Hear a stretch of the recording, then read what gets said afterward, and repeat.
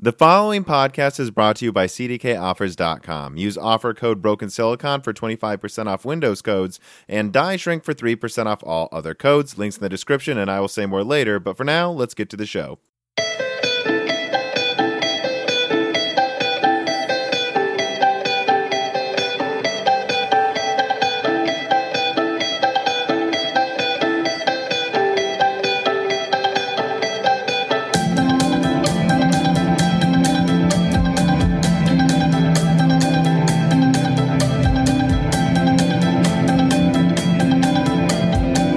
Okay, welcome to Broken Silicon, a gaming hardware podcast. Actually, I've listened to some of the old episodes a little bit looking back on 1 year, and I really screw up the intro name regularly. I've called this like all different types of things. What does my co-host think, Dan? Well, Dan, your co-host, thinks he doesn't know what you mean. Do you mean like you screw up saying Broken Silicon, or do you just mean... No, I'll be like a computer hardware, a hardware and gaming. And I think the most succinct way to put it would be a gaming hardware podcast. That is the most accurate way to say it quickly without stumbling around like a drunken sailor. That's probably true, but I mean, without some of the drunken sailor charm, what do we even have?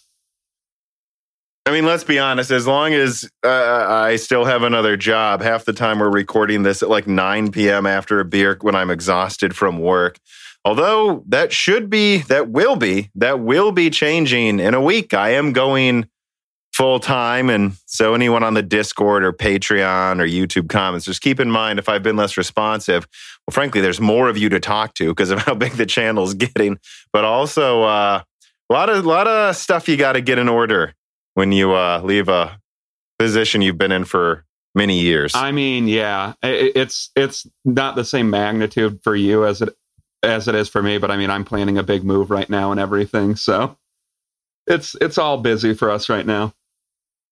This year is a time of transition for the Moore's Law is Dead brothers. Yeah, very much so.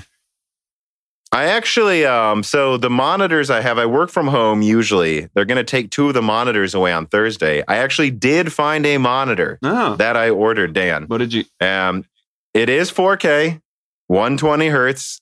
You can set it to 144 hertz as well. It's technically HDR, but it's like, one of those HDR 400, barely, not really HDR things.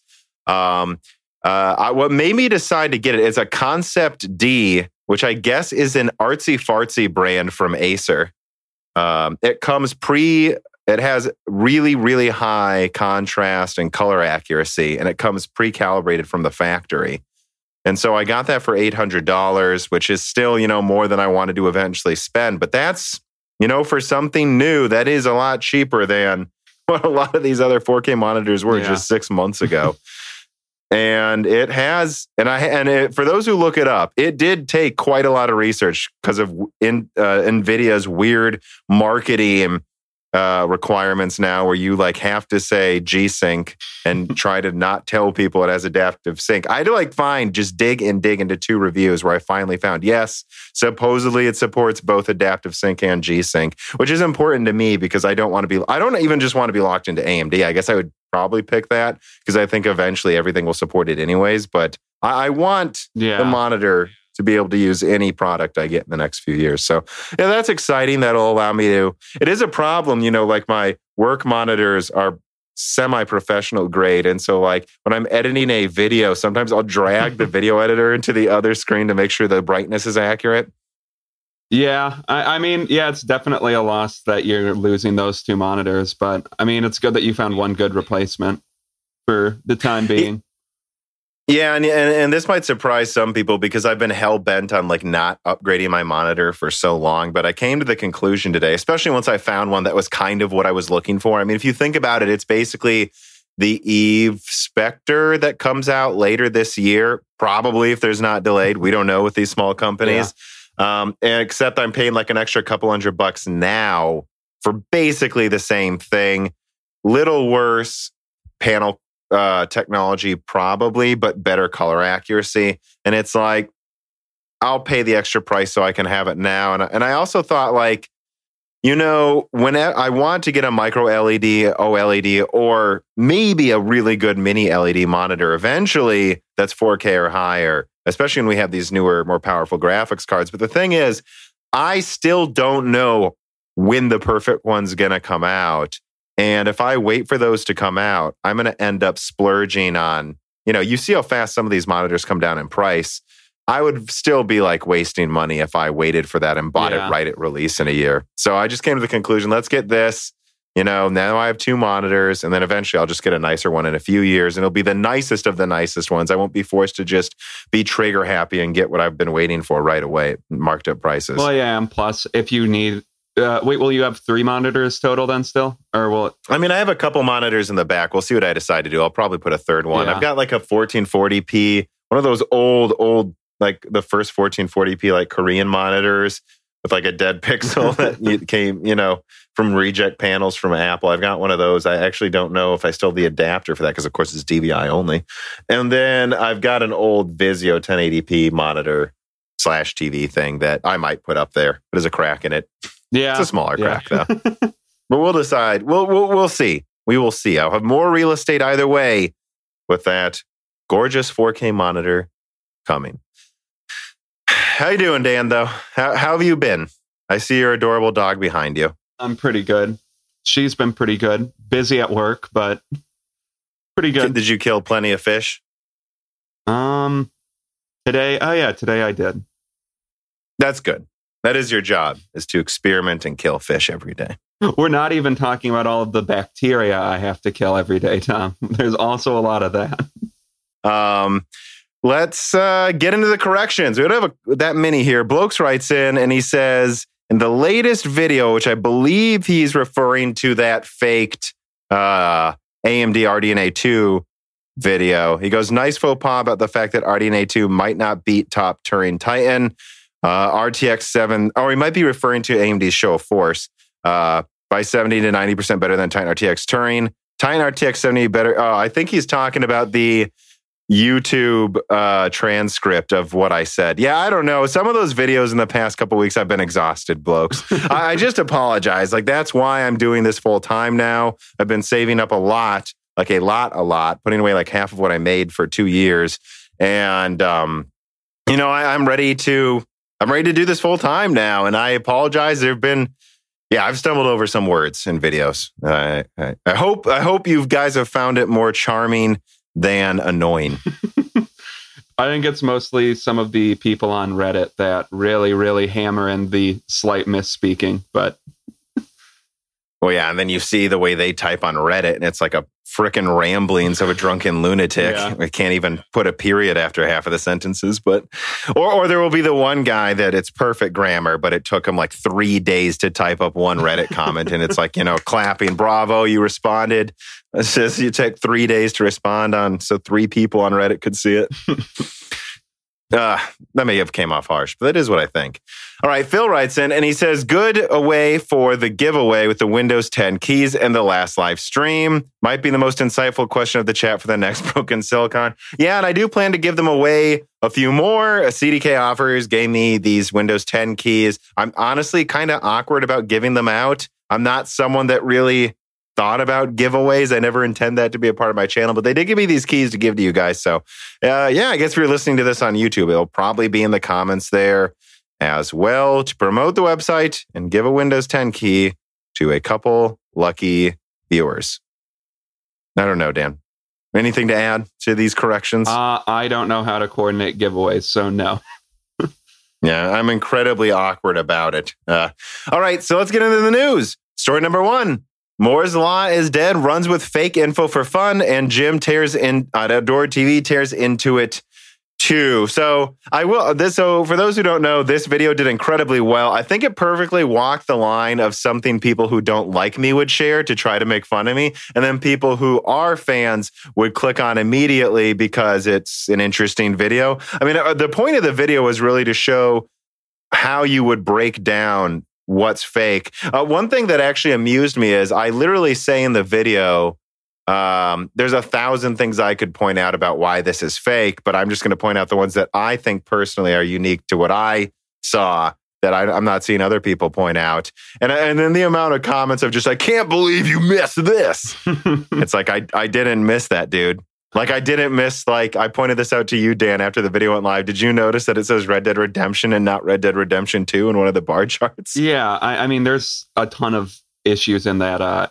There's a ton of issues in those slides. And if you wanted to make a video that exhaustively went through every single thing on that slide that was wrong, I mean, you could have, I guess. I mean, it would take forever. Yeah, I mean, yeah, the one that people seem to get most, and that's the first one I spotted, was the fact that the card was clearly a Photoshop of a, what was it, 5700 and Vega 64 liquid cool. Right. But yeah, I mean, there was a ton of issues with that. The people that weren't sure what you were trying to do with that video, I don't know how you could have been more clear with it, honestly.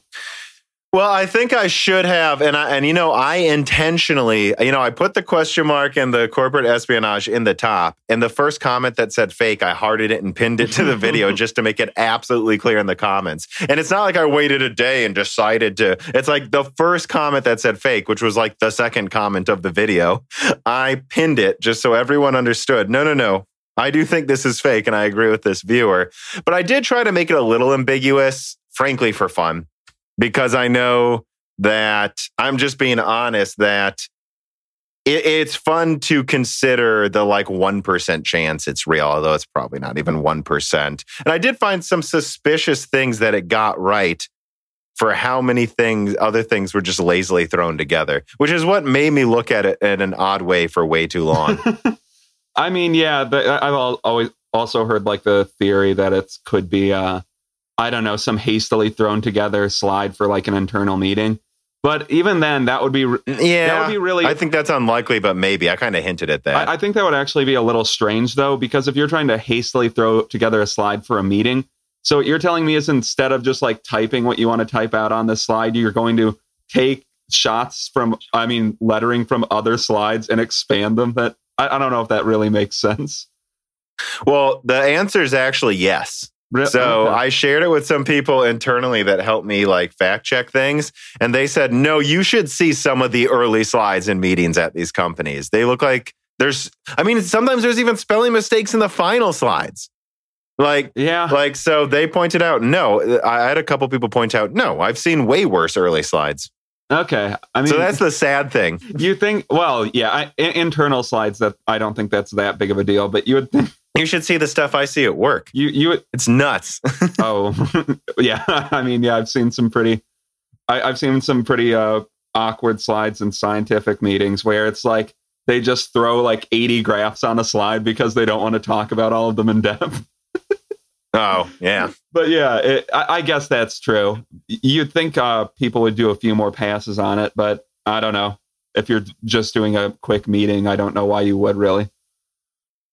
I do have one piece of insight to add to this. I talked to all different types of people, and I was asked to not say who it is, but there's someone who's like a head editor at a tech site, and he told me, to be honest, your theory that it's AMD trying to put out misinformation is not what I think it is. He said, my gut says that's from NVIDIA.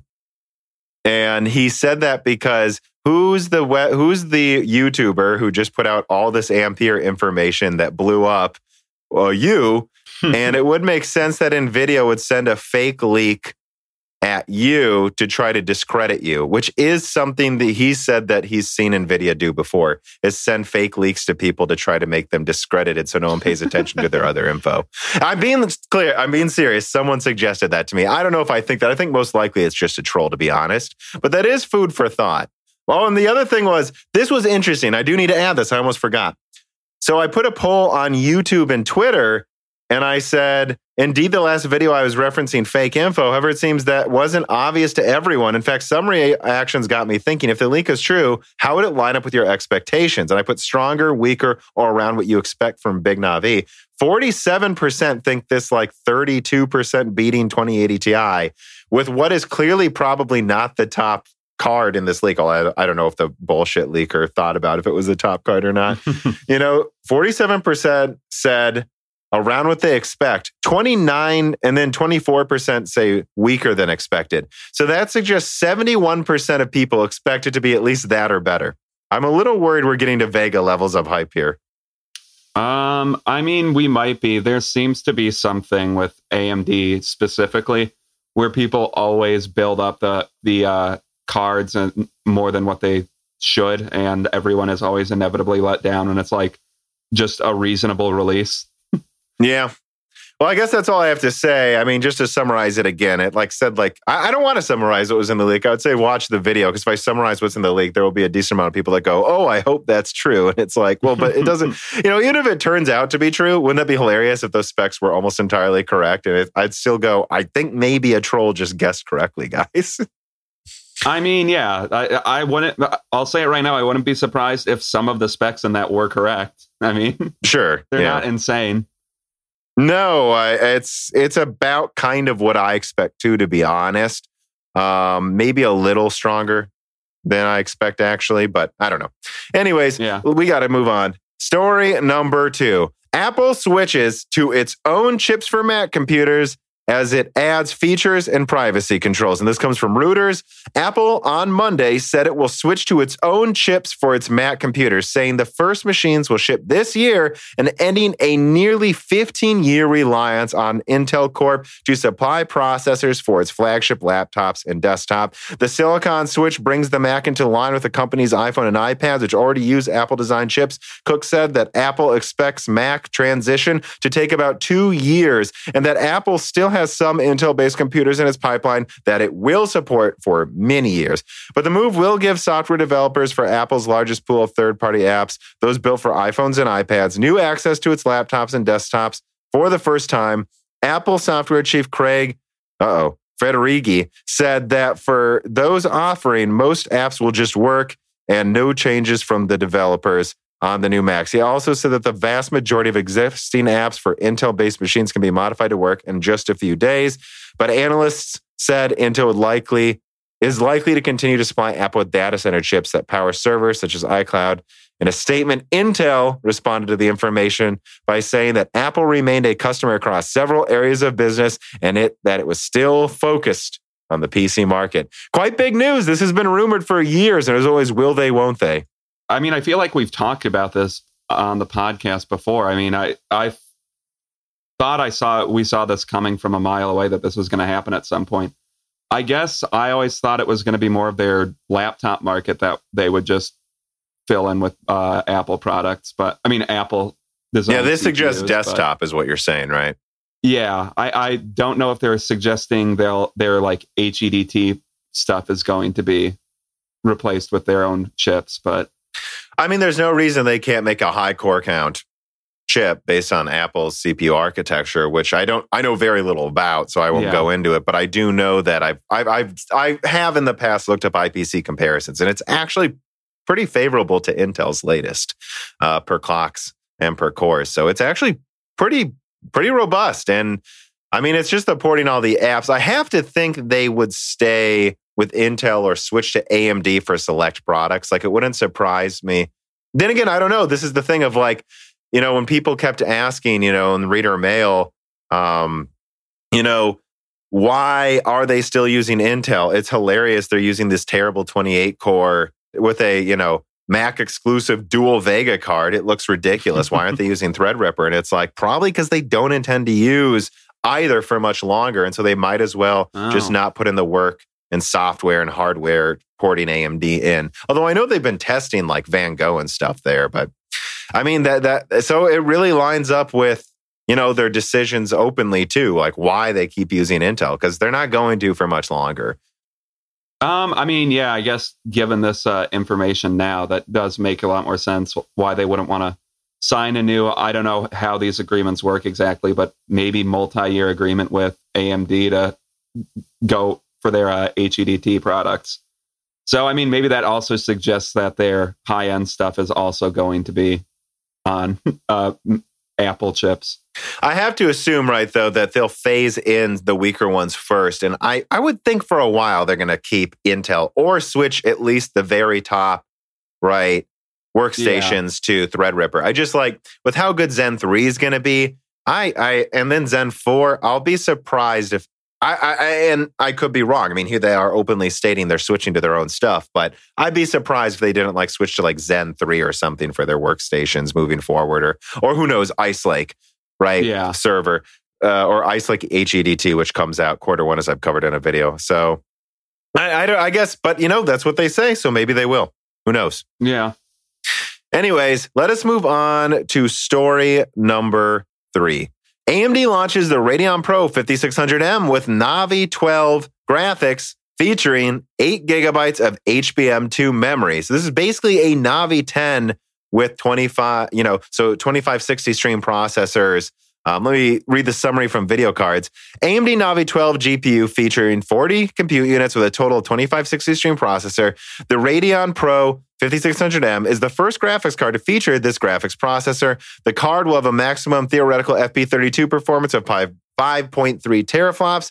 This means that the clock speed is estimated at around 1035 megahertz. The Radeon Pro 5600M has 8 gigabytes of HBM2 memory across a 2048-bit bus. This is a dual HBM2 die configuration. The memory bandwidth of 394 gigabytes per second translates into an effective clock speed of 1540 megahertz. The new 5600M is a mobile graphics card for the MacBook Pro. It is now offered alongside the 5300M and 5500M.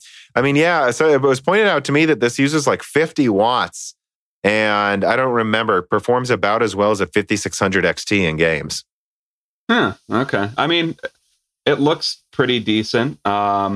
The HBM2 is interesting. Is that low bandwidth for HBM2? It's less bandwidth than the GDR6 Lite and Navi 10. Yeah, I don't know. I thought that was kind of interesting. I mean, I'm assuming that's just to save power, but 50 watts isn't a small TDP for a laptop graphics card. Well, it allows it to use like 20% less energy than an RTX 2060 in mobile, and then it also manages to perform probably about the same or slightly better. So it is, better. One thing I want to point out about this, though, that some people have been pointing out, is this isn't Navi 10 with HBM. This is a different die. If you look at the die shot, it's reconfigured. It's not like they can just add this. So this is an entirely different die. This is not, they could have done this the whole time. They probably had it designed for a while and just decided to release it now for whatever reason. But that really is worth mentioning, that a lot of people are missing of like, see, they can add HBM. It's like, no, this is its own die, guys, as far as I'm aware. Oh, well, yeah. I mean, I guess that's a good point to bring out. I don't know how much I have to add to that, but yeah. All right. Let us go to story number 4. Now, this one is just a mashup of links that people can click on below. I just titled it was Igor's Lab, right? Because that came out right after we recorded the previous podcast, me and you, because we do this every 2 weeks in between guest episodes. And so there's that, but then there's like 5 other links. I just call it Endless Ampere Leaks. They're kind of all over the place with RTX 3090, sometimes still mentioning RTX 3080 Ti, a Titan's mentioned, sometimes not mentioned, 3080. Performance I've seen conflicting coverage of the leaked performance too. I mean, did you do any digging on this, Dan? What do you think? Well, I mean, I tried to look at all the links in here and look at the leaks and what people are saying about the leaks, but I don't know. It's hard to keep track of everything. There's so damn many of them now. I mean, it looks like the top GA102 die will have 24 gigabytes of RAM and 5376 CUDA cores, I think. Which is what I said in my Ampere information. So that seems to be pretty set in stone to me, but everything else is all over the place, including the naming. I like how some websites have just taken to calling it like 2 different possible names because they're just, we don't know what this is going to be called anymore. Yeah, I guess what I want to say, though, is I've made 3 Ampere videos. I made the first one when I started getting information. Then I did that giant 30-minute one, which was going through all of it. Yeah. And then I did that update video when I received just a little bit more, which basically just said, yeah, those coolers are real. And also, by the way, they've increased memory speeds and clock speeds a bit, and it uses more power, which to be clear, that third video, that update came out days before Igor's lab, and he said the same stuff. So I'm pretty confident in my info, but there's a lot of people asking me, what do you think about this Ampere leak? What do you think about this Ampere leak? And, anyone watching this on YouTube would have seen the goofy thumbnail of like me acting like a Charlie Day and It's Always Sunny in Philadelphia, like freaking out with a board, looking at all, trying to connect the dots like it's a conspiracy. It's like, I don't want to do that. I'm not going to make a video about every little Twitter post about Ampere. I have my 3 Ampere videos and a couple of follow-up statements with more information and podcasts. That's my info. And if other people have other info, that's their info. But most of it seems to be painting a similar picture. And I'm just not going to comment on every little thing. I mean, yeah, I think the most notable thing is it doesn't look, I think some of the leaks were saying that the clock doesn't break the 2 gigahertz barrier, but that's about it. Well, they said that in that benchmark it didn't. And I just saw an analysis of it recently, which again, who knows who's right about this stuff? Because I want to be clear, what I received, I'm confident in. So that's that. Yeah. And I don't care what other people are leaking. That's my info. And if I'm wrong, I'm wrong. But this idea that I'm going to make some update video, it's like, no, I've actually made mistakes in the past by being indecisive and updating my info and other people say stuff. I think it's better for everyone to put out the research they can do. And then it's up to the people who view these videos and they read these articles to come to their own conclusion. And one analysis of that though, so there was one that showed like one thing was like 26% better than a 2080 Ti, I believe, but it was clocked much lower than normal. And in fact, someone pointed out that the memory clock speeds point to it probably being the mobile version. Oh, wow. Okay. Which would make sense. A mobile version would be 1900 megahertz, which I said in my first leak, at least 1900 megahertz for most models. And yeah, the desktop one's probably going to be clocked 20, 30% faster. And keep in mind, whatever the boost clocks are reported right now in leaks, we don't know if it's an engineering sample that's underclocked. And we also don't know the final clock speed because what I reported in my leak is what it was boosting to typically. That Turing boosts far above its rated boost clocks. Yeah, that's true. And I would also add to your point about you not making update videos about other leaks. At some point, I don't know if there's really a purpose in you doing that. Like you said, I'm presenting my research. If you're presenting your research and then constantly negating your own research, it kind of makes you look indecisive. And okay, you would look like that because you would be. Yeah, well, and it's just like you're basing your update videos off of other leaks too. So the veracity, at least from your point of view, should be that these leaks are less reputable than what I've gotten because which isn't necessarily what I'm saying. I think a big problem going on right now is people looking at, for instance, I'm pulling up one of the ones from video cards, like, oh, look at this core count here, look at this core count here, and it's like you guys understand that like. They might choose I know the initial Turing leaks showed like a 7 gigabyte version of the 2070 that was slightly cut down more, but they elected to not cut down the 2070, but they did elect to cut down the 2080. These are decisions NVIDIA can make whenever before they launch. Like, so none of these should be, what I reported is the performance of a GA102 in a lab and the features it will have. From that, I think that's the best info you can have. And I expect, and I think I was a little vague in some of the videos, but to be clear, the performance comparisons were to the 2080 Ti. I said TU102 a couple of times, but that specifically is what one of the sources was comparing it to.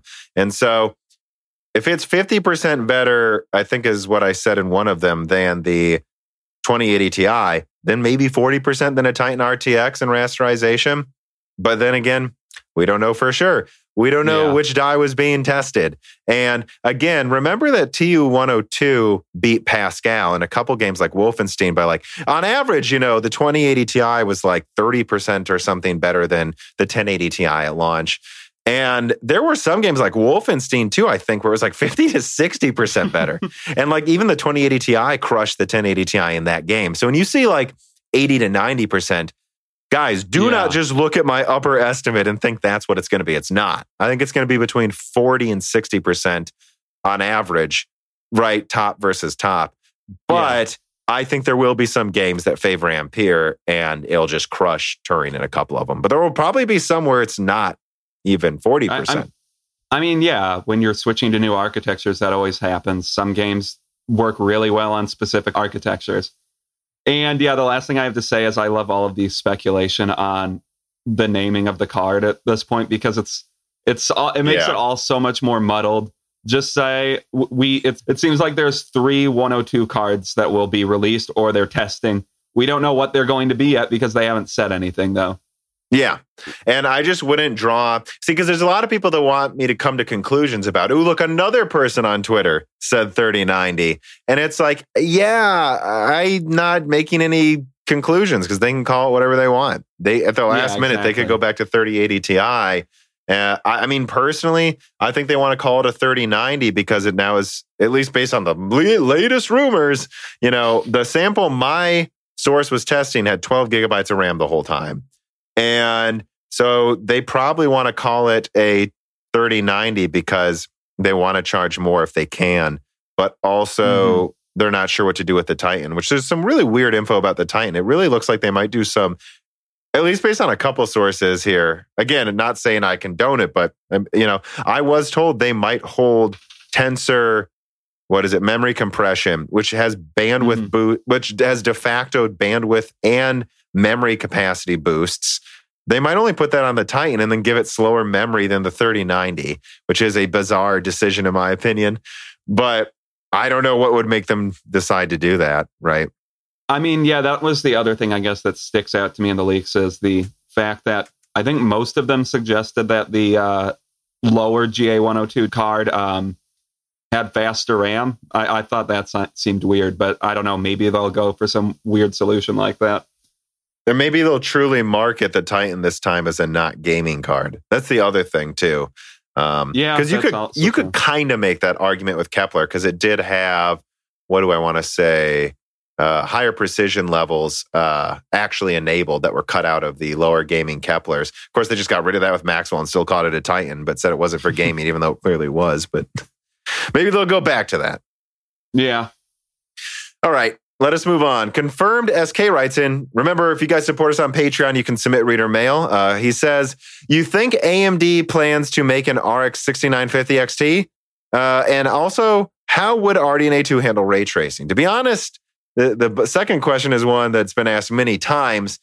But I mean, when it comes to the name again, let's break this down. For a while we were calling Big Navi the 5900, the 5950 XT, but I think it's been too long for it to be the 5000 series. Honestly, I think it's the 6000 now. Oh, yeah, definitely. Could be wrong. Could be wrong. But yeah, and when it comes to 6950 XT versus 6900, most people I've talked to seem to have indications it is 6950 XT.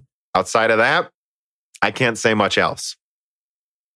Yeah, I don't have any other thing else to add to that, aside from they seem to be wanting to emulate their naming schemes with CPUs and GPUs now, so maybe their top card will be a 6950. Yeah, which that makes sense too. And then his other question, though, how will it handle ray tracing? Again, just look at the PS5 trailers that were shown off recently. It's clear from that it's what, and Mark Cerny hinted at this. He goes, I've seen games running impressive ray tracing. That's kind of saying more impressive than we've seen already with minimal performance hit. My impression is that the way RDNA 2 is designed is to add at least Turing levels of ray tracing with very little performance impact, but probably not to push the boundaries. Like they want to market, remember Battlefield 5? Now we can do it too without a big performance hit, and you can turn it on ultra. But I don't think they really intend to push it to higher levels than that, whereas Ampere seems to be focusing on like really pushing the level of ray tracing you can do to like ridiculously higher levels. Yeah, I don't have anything else to add to that. That makes sense, though. Like they're making this for consoles, they're making APUs, so you don't want to have tensor cores taking up room. Let's just beef up the compute units and add little tweaks here and there per compute unit, is what I was told, at least with one of my APU leaks, so that everything just has it. But yeah, so I don't know what else to add besides that. The fact is, RDNA 2 remains very mysterious. Again, we won't know for a while, I guess. I think they've got to announce it within a couple months. Thus suggesting to me that it's either incredibly, surprisingly impressive, or this is another Vega situation. I think it's one or the other, guys. I don't think it's in the middle. All right, let us move on to story number 5. Cyberpunk 2077 has been delayed again, and this comes from PC Gamer. Cyberpunk 2077 is going to miss its planned September release date. CD Projekt announced today that the game is finished, both content and gameplay-wise, but it wants to make more time for balancing, fixing bugs, and polish. It decided to delay it to November 19th. That's my birthday, by the way. The quests, the cutscenes, the skill, and items, all the adventures Night City has to offer, it's all there. The studio wrote, it's done. But with such an abundance of content and complex systems interweaving with each other, we need to properly go through everything, balance game mechanics, and fix a lot of bugs. A huge world means a huge number of things to iron out, and we will spend the additional time doing exactly that. Honestly, there's a lot of rumors that they delayed it to come out after Ampere's launch. I think that's possible, actually. What do you think? You're making this cringy face like I just farted at you. I don't get that move. Like, when has a game release ever been so tied to a graphics card launch? Well, maybe NVIDIA is going to give them a fat sum of money to bundle the game with their cards. I guess. This is the next crisis. I mean, there has to be some, either that or the game has to be completely, like, really broken or something. Because November 19th is a terrible date for this game to come out. Yeah, I mean, that's when I was born, so, like, that sucks. Yeah, that's. I mean, it's coming out probably within weeks, maybe even after the new consoles come out. That's weird timing. Yeah. So I guess here's what I'll construct the argument for why they would do it because of NVIDIA. They were supposedly going to launch this early this year, to the point that NVIDIA had a 2080 Ti Cyberpunk edition that they canceled for some weird reason, probably because it really did need to be delayed. And also NVIDIA decided they didn't want to market Cyberpunk that heavily with Turing if it would be beaten by RDNA 2. So with the mindset that they've already been forced to change their plans for this, you don't think that they would agree to delay it 1 month so that they can get a big check from NVIDIA to be bundled with cards as free marketing? I mean, maybe, I guess. But wait, I'm not saying I think that's necessarily true. It's just, I don't know. I think it's worth thinking about. I could also be wrong that it would really negatively affect sales of the game. I mean, I think it's going to run on both the PS5 and Xbox Series X when it comes out. So yeah, people will still buy it. And they're both going to get the upgraded graphics patches too, which, I mean, yeah, thank you. I would hope so. Yeah, so I mean, I guess it might not be that big of a hindrance to them. And if they got a big check from NVIDIA, yeah, it might be worth it. It's just... I'm not saying that's true. I'm just making devil's argument. It seems like you think that makes absolutely no sense. It's not... It's just... I've never seen a game so heavily tied to the launch of a graphics card, if that is true. We should go back and look at the 2000s. There were tons of them. Well...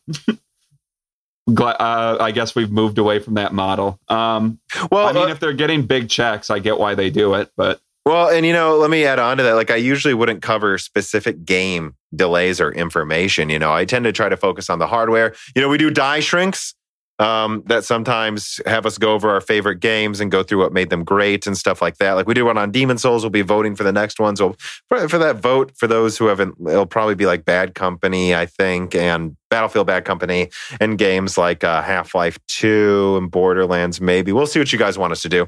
But anyways, this to me seems like worth talking about in itself, because I really do think this could be like the next crisis for PC.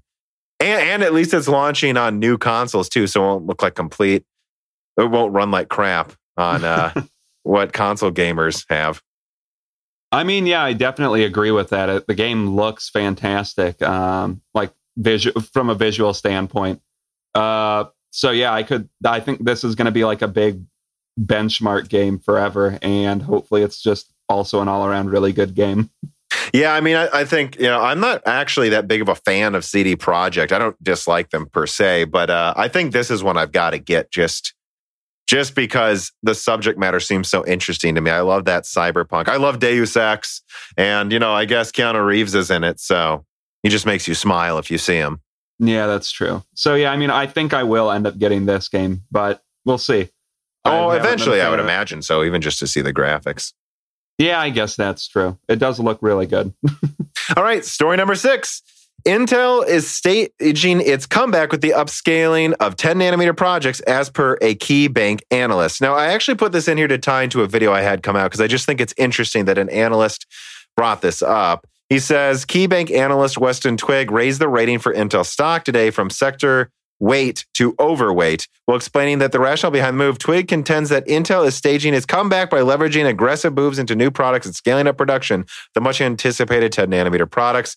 That's one reason I'm covering this, because it just coincides with my information I've had for about a year that they will be transitioning much of their 14 nanometer capacity to 10 nanometer at the end of this year.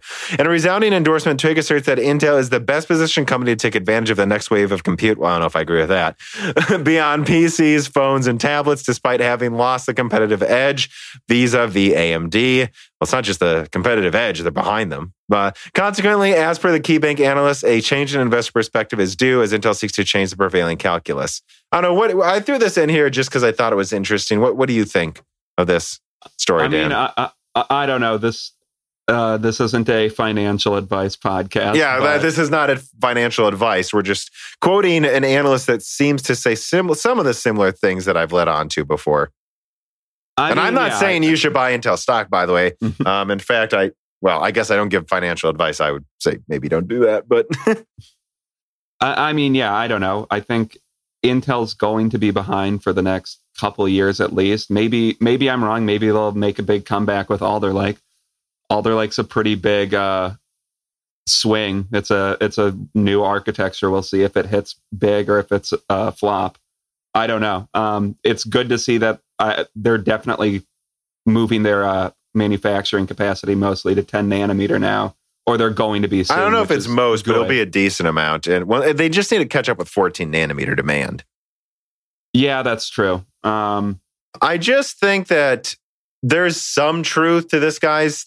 Like, I think people are going to, as usual, as humans do, overestimate, then massively underestimate as an overcorrection when they shouldn't. The way I see it is, and this kind of leads us to story number 7, which was my big, leak detailing Ice Lake server, Ice Lake HEDT, Alder Lake, and Sapphire Rapids. That I think some of those products look really impressive and should make up some ground that they've lost late next year. So I definitely think that. I agree with him in that regard. But that's over a year from now, man. Like, Q3 is Alder Lake, and Sapphire Rapids is probably at the very end of next year. So with that in mind, I just think you've got to think about it in a way of like, yes, you may be sure Intel is going to go up, but should you really buy it now?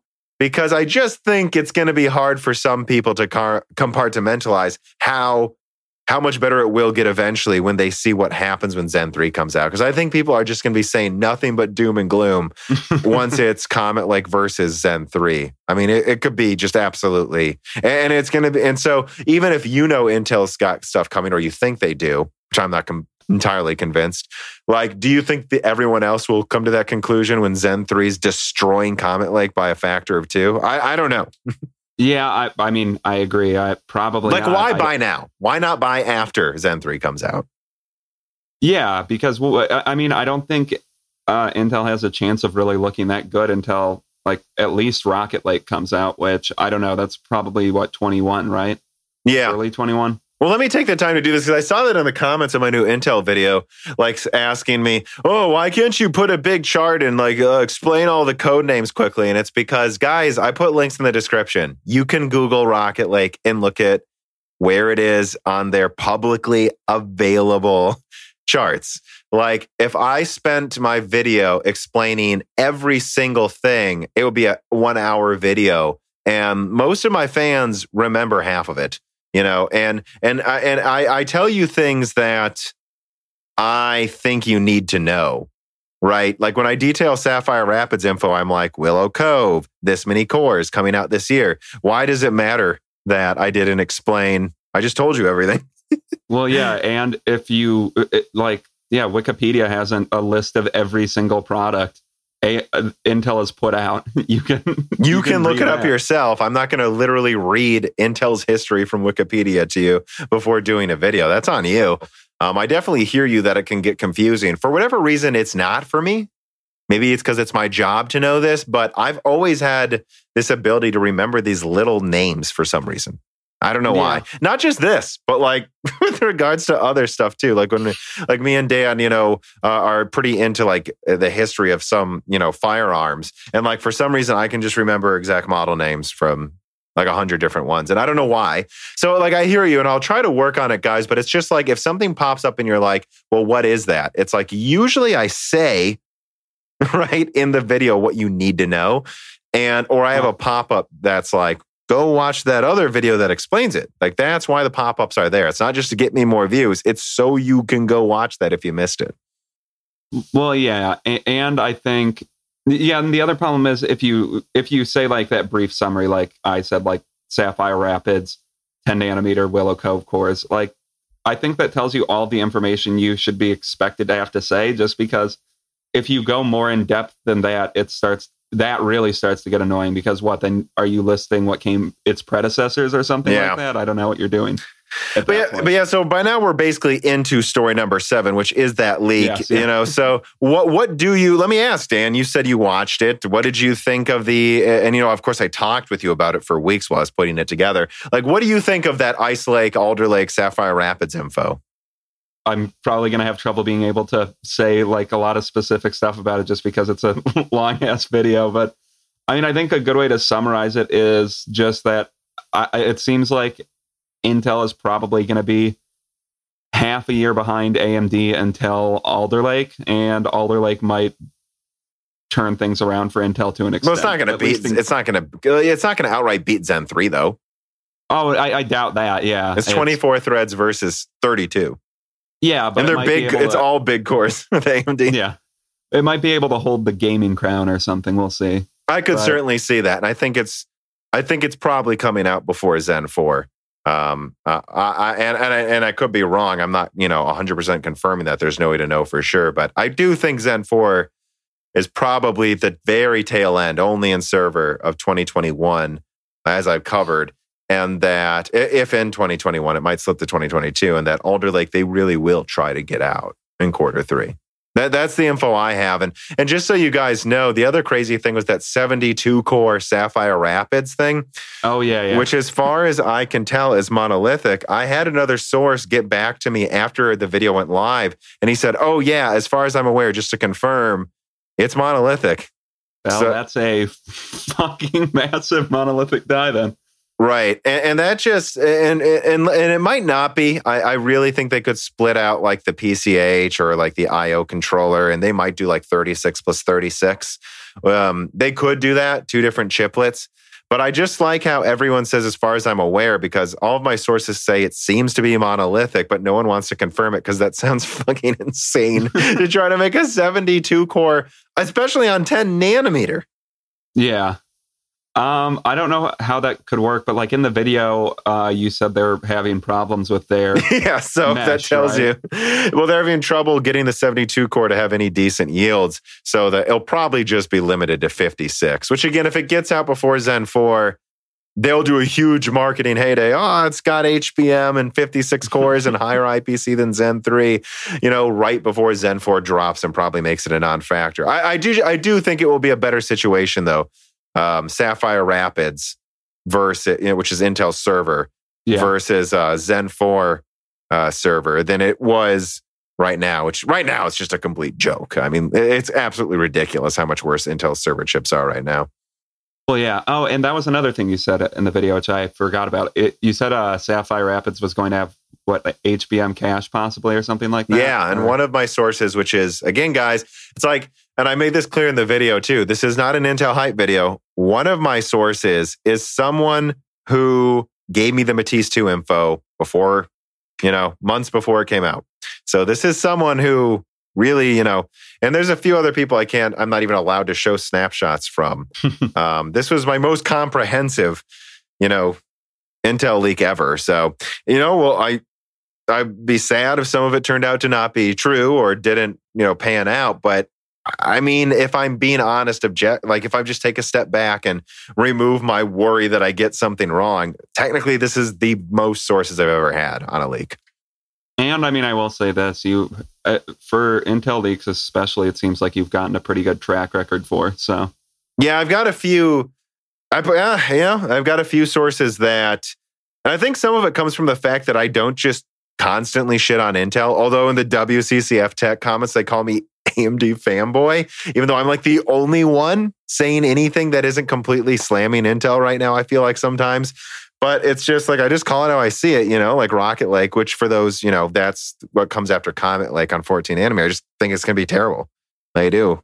I think it's going to be a 150 watt, 8-core Zen 3 versus a 16-core Zen 3 that's using, 100 watts. Like, I just think it's terrible. I think it's not going to be good at all. Especially because it should come out like a quarter afterwards. But maybe it will hold that coveted DIY gaming crown. Yeah. Well, I don't know much else. I mean, I don't know that it will, if that's the thing that's so sad. Yeah, I don't know. But that's the last thing I'll say is I thought it was interesting that one source said Intel Ice Lake server, HEDT is coming, Ice Lake X. So cut down versions of the 36 core that will go to server. So a 10 nanometer monolithic die that might have like 32 cores and Zen 2 IPC with lower latency. I don't know. I actually think that might be decent competition. Although Zen 3 HEDT will probably be out before that. But if it could launch before Zen 3, it's still though, it won't have the same core counts as like 64 core Zen. But I could see it actually competing far better, 32 core Ice Lake versus Zen 3 Threadripper than the laughable 28 core Cascade Lake X versus Zen 2. I mean, yeah, definitely. And there's another product that I think might be good, which brings us to story number 8. So, Intel Tiger Lake U CPU speeds past R7 Renoir in graphics benchmarks. Now, I've got two sources here, one from Tom's Hardware, one from TechSpot, and I'm summarizing one of them. And the test, the Core i7-1165G7, God, those horrible names, chip blasted to a physics score of 11,879 points in 3D Mark, along with an impressive graphics score of 6,912. For comparison, Rogame noted that the R7 4800U puts down 11,917 points in the physics score. So that's like, that's an 8-core, 16-thread 4800U. That's slightly better than the quad-core Tiger Lake, which is practically identical, but lags behind in graphics at 6,100 points. So yeah, it loses by like 10% in graphics. So that's pretty interesting. And other leaks coming out show top Tiger Lake should be about 20% better in GPU performance than top Renoir. And of course, top Renoir with 8 cores, like the 4900 HS, of course, should beat top Tiger Lake M CPU performance by like 30 to 50%. But, it's not doubling its performance because Tiger Lake does seem to have some decent IPC increases over Ice Lake. So I don't know. What do you think about this Tiger Lake information coming out?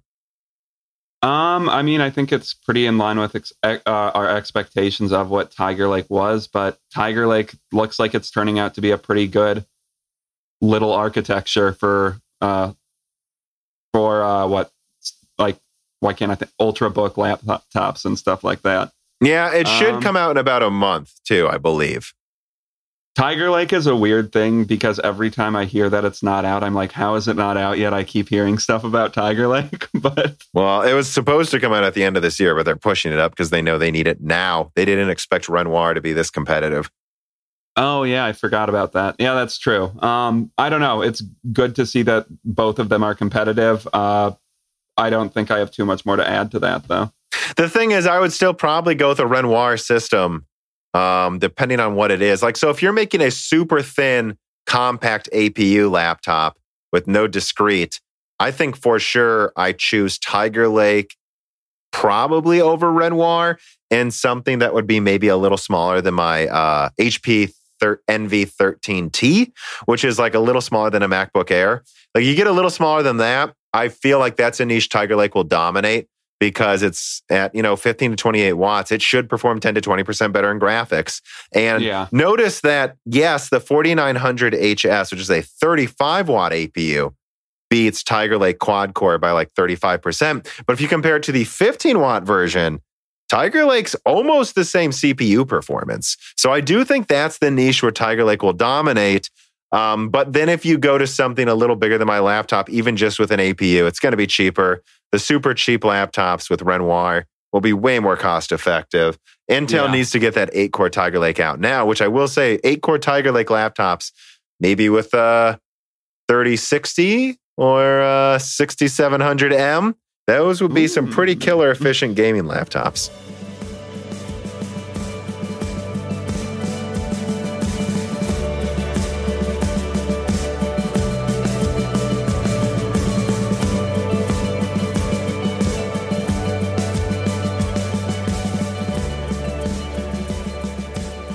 For my new benchmarking station, I did use a legitimate key of Windows 10 Professional, and that's because it's just not expensive if you go to CDK Offers. They did sponsor me to say this, but I used their website, and it works well. They have great customer support, and if you use offer code BrokenSilicon, you'll get 25% off Windows software, and Die Shrink gets you 3% off all software on the website, including game codes. I will reiterate, it was really easy for me to actually set up an account on this website, search for Windows, buy the code using whatever payment method I wanted, and they do have several options, and then I simply got sent the authentic key and downloaded Windows 10 from Microsoft's website. Save yourself some money to get more bones for your dog, and don't stress yourself out using illegitimate keys. These are real keys, and they did sponsor this part of the video. So one more time, that's cdkoffers.com. Use Die Shrink for 3% off all software on the website, including Steam games, and Broken Silicon for 25% off software. All right, now let's get to the benchmarking.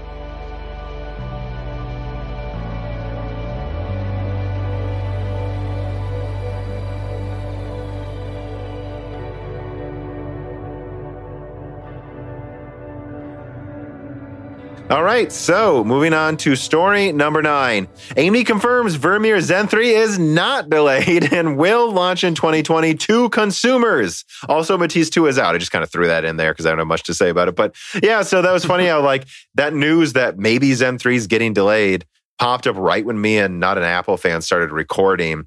And I don't remember exactly what I said, to be honest, right? But I think I said, well, if that is, it makes sense why they would do this.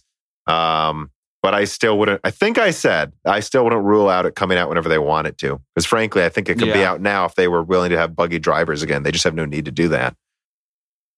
I mean, what I would say is I feel like all of those rumors, they were kind of based on the fact that Matisse 2 is a thing, right? Well, and a DigiTimes leak. But DigiTimes also leaked 5nm Zen 3, which AMD just openly said no.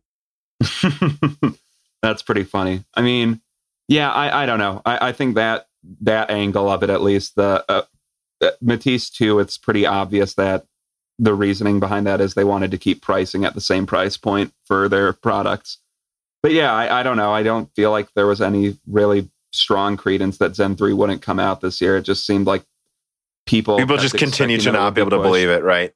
Yeah, exactly. Which again, which if it's near the end of this year, that's a year and a half about after when Zen 2 came out, and they're not doing as crazy things as they did with Zen 2. So I just I've never understood why it seems so unbelievable.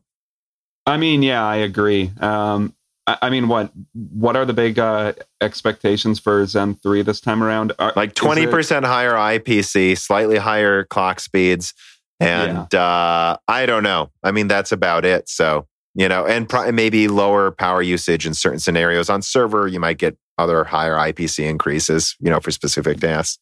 But yeah, it's more of a standard upgrade than what we've grown to expect, I guess, from a Zen 2 and I don't know, the first launch of Zen. I mean, but Zen Plus even wasn't that big of a... It's like a 10% bump. Yeah, Zen Plus. At most. Maybe it's just every other is a big launch for them, and this is their smaller launch this time around. Yeah, as I've said, in between Zen Plus and Zen 2, which means still a pretty big performance increase. Yeah. Especially when they're already on top. Blokes writes in, and well, let me wait. Before I move on to the reader mail, do you have anything else to say about Matisse 2? Like it came out. It's like 4% better. Woo. Well, no, I think I summarized what I think pretty well. It's clearly a move so they can keep their CPUs at the same price point. So the 3900X, they didn't want to drop it to $400. So now the 3900 XT is $500. That's the entire reasoning. Yeah, I agree.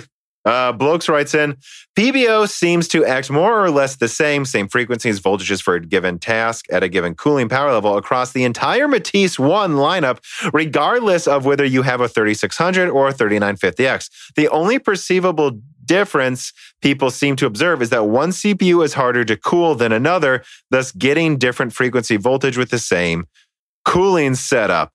What turned out to not be Matisse 2, the 3300X and 3100, apparently do not require an updated AGESA version to support them. Unsurprisingly, they just act like any other Matisse processor. Now I'm looking at a funny tidbit of news. MSI releases latest AGESA BIOS updates enabling Ryzen 3000 XT processor support. So if the XTs require new AGESA to support them, that means there has to be something different about them than just a speed refresh. Yeah, I don't know. Maybe they're on N7P instead of N7. Maybe, right? And maybe there are some slight tweaks in there. Right, I don't know. AMD has a tendency to add slight little tweaks every time they release a new product. They don't tend to get as lazy as Intel has with their Skylake refreshes. I think Blokes is very good at digging into this stuff. I think you've had a few posts like this before by now. Yeah, I mean, it's a really good point. And a lot of people are saying that as much as Matisse 2 doesn't seem like this gigantic thing, there's still enough evidence that it's more than just, a 4% better thing. I guess ultimately we will find out when they come out in I think under a month from now. But I don't know. It will be interesting if because at stock, I don't know that they can just do a higher FCLK clock. I think they might just have to emphasize in reviews, hey, try clocking it to 2.1 gigahertz with the FCLK and see if it takes the gaming performance crown. And it might just have to be one of those unofficial things that overclockers do across the board when they buy it. I mean, yeah, that makes sense to me. Because what was it? Most of the boost clocks go beyond, or what? It's like 4.7 gigahertz now for the 3900 XT. I think so. It's around there, yeah. Which that's isn't that 100 megahertz past the point of no returns on higher clocks with the FCLK? Well, and people point out that with N7P, that 10 to 15% better version of N7 from TSMC, that would apply to everything on there. So that means the FCLK should be able to, if it's made on that, just be clocked 10% higher, which means overclocking this, if mine maxes out at 1900 megahertz, you should be able to get to about 2100. Okay, yeah. And if you can, I think there's, I think people are a little disappointed in the max boost clocks, and the base clocks don't seem to go up with most of them. But what really will matter is at stock settings, what does it typically run at? Because typically, Matisse 1 runs at 4.2 gigahertz. If this typically runs at 4.5 and you can up the FCLK to, even just 2 or 2.1 gigahertz, that should be enough to match Comet Lake in gaming. So maybe it's a secretly bigger update than what it seems to be. Well, and at least I would hope it is, because otherwise it is almost why are you releasing this AMD if it's not going to at least tie top Comet Lake? I mean, I was looking at it. It is kind of funny. The max boost clocks are 100 megahertz higher. And it's a little funny how tiny of an upgrade it seems to be. Yeah. Well, let us move on to story number 10. TSMC planning a 4-nanometer node that goes live in 2023. Quoting from Tech Power Up, TSMC is reportedly planning a stopgap between its 5-nanometer class silicon fabrication nodes and the 3-nanometer class called N4. According to the foundry CEO, Leo Dien, speaking at a shareholder meeting, N4 will be a 4-nanometer node and an enhancement of N5P, the company's most advanced 5-nanometer class node, and slated for mass production of contracted products in 2023, could help TSMC's customers execute their product roadmaps of the time. From the looks of it, N4 is a repeat of the N6 story. a Nodolit, that's an enhancement of N7+, the company's most advanced 7nm class node that leverages EUV technology. I guess one thing I'll just add right out of the gate is it will be funny if Intel gets 7nm right. I do think Intel will get 7nm working in 2022, but just look at this. If they don't get it working until 2023, they're not competing with 5nm plus from AMD. They could be competing with 4nm, like Zen 5 or something. I mean, yeah, I don't know. I think it's interesting. So this N4 process, though, seems to be a stopgap. So do you think that could be as a result of like? I think they said 3nm is going to end up being delayed a little, right? Due to COVID. Yeah, so this is likely a result of COVID, probably. Yeah. Story number 11. TSMC accelerates 2nm semiconductor node R&D. Quoting again, the 3nm node is going into trial production in the first half of 2021. Well, the mass production is expected to commence in 2022. As far as the 2nm node, TSMC recently purchased more expensive extreme ultralight lithography machines for the 2nm node. Due to the high cost of these EUV machines, TSMC's capital spending will not be revisited this year, and it should remain in the $16 billion range. As far as a timeline for 2nm is concerned, we don't know when will TSMC start trial production, as the node is still in a development phase. And so, yeah, I mean, they will be doing, some trial runs though of, let's see, 3nm in 2021, and 2nm should start going into like early test production in 2022. So yeah, it seems like 4nm kind of there if 3nm doesn't ramp up in time. Yeah. And again, I think this has been touched on by me and I think people like Cortex before too, like where it's like, expect to see AMD products on all different types of nodes over the next few years. I mean, yeah, that's an interesting point. TSMC is moving forward, is moving through nodes so fast, it's almost hard to keep track of them at this point. I mean, I have no doubt that they'll meet these timelines because they seem to be really in a really, really good state right now. Yeah. Number 12. Aging problems at 5nm and below. I just thought this was an interesting article that I think someone sent to me from semiengineering.com. I'm just going to quote the interesting part here. It goes, as we go down into these more advanced nodes, the number of issues you have to deal with increases, of course. The ways of dealing with it in the past are no longer viable. Until recently, designers very conservatively dealt with the aging problem by over-design, leaving plenty of margin on the table, says Ahmed Ramadan, Senior Product Engineering Manager for Mentor, a Siemens business. However, while pushing designs to the limit is not only needed for achieving competitive advantage, it is also needed to fulfill new applications requirements given the diminishing transistor scaling benefits. In other words, saying there's less and less margin for error as we get smaller. And so, like I still have like 40nm processors, 45nm processors that have zero issues running. They're saying that the the silicon degradation is getting to be more and more of an issue. He goes, while new phenomena are being discovered, the old ones continue to get worse. The drivers of aging, such as temperature and electronical stress, have not really changed, says Andre Lange, group manager at, Fraunhofer IIS. Engineering of advanced minimum safety margins are required to realize advanced functionality requirements. This makes them more susceptible to reliability issues caused by self-eating and increasing field strength. So again, there's a lot of jargon there, but it is interesting how they're saying, the usual safety margins aren't really working. You're not getting the performance benefits we want out of these nodes if you use the same safety margins as before, and yet the problems are getting worse and worse with the silicon degradation. So I don't know, more and more they may use, I really do think like 5nm is the last big giant performance increase node for a while. Yeah, we'll see. I mean, I don't know what they're going to do because, like we've said this before, I think they are starting to get at least close to the like theoretical limits of what you can make a transistor with silicon. So they're going to need to start going to more creative solutions eventually than just continually shrinking their nodes. We've brought up 3D stacking a bunch of times, but like this article also mentioned the drawbacks of 3D stacking, which is heating. It's the same things, yeah. Yeah, and heat is a bigger and bigger issue as you get the smaller and smaller nodes. I mean, I guess the workaround of that is smarter thermal design, right?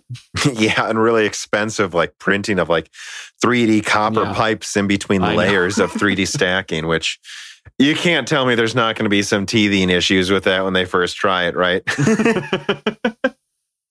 I mean, yeah, I guess the other thing that makes me worried is maybe at some point they're just going to have to say, like, maybe consumer electronics are just going to break more often at smaller nodes. I don't know. That seems to be what they're saying. Yeah, because people always go, "Oh, my PC's, there's something wrong with it. What broke?" And it's like, well, you can usually tell easily if it's the power supply, depending on how it broke. But after that, it's like, if you can't really tell, I just say motherboard. Motherboards break. I never really expect AMD or Intel processors to break. They've never. Sometimes graphics cards break. Don't get me wrong, especially in laptops. But I've never really had an Intel or AMD processor break that wasn't the result of me doing something dumb with it, like ever.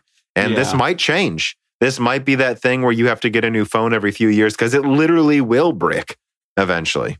Yeah, exactly. And that's what I think might just end up happening. I mean, I hope not. I hope they can find ways to mitigate the new issues and the issues that get worse as you shrink down nodes. But I don't know. There is a physical limit to everything eventually. So yeah.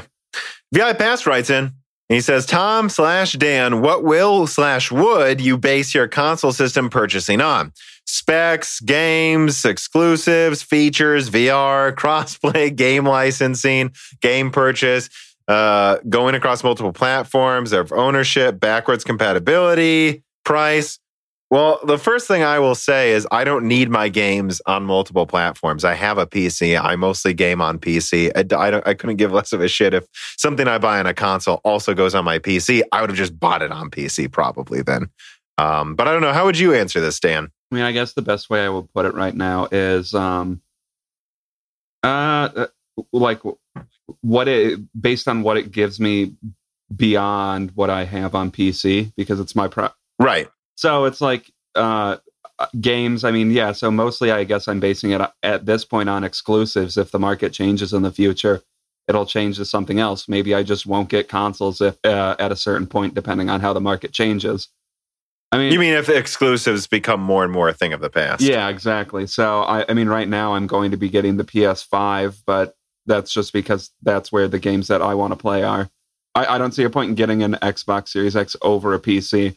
Unless I need that you already have. Yeah, unless I needed some multimedia thing, and for some reason I didn't want to get a PS5, which once again, the PS5 is what I want to get. I don't know. What do you think? I mean, just kind of going down the list, let's see, specs. I don't really like the term specs because I think it's the overall package. It's worth emphasizing. It's what is this going to do? Not even just console, anything. If I'm going to buy something new, what is it going to do that the stuff I already have, which I'm an American, I have tons of shit, the stuff I already have doesn't do, right? Yeah. What is this going to do that the stuff I had in the past doesn't do?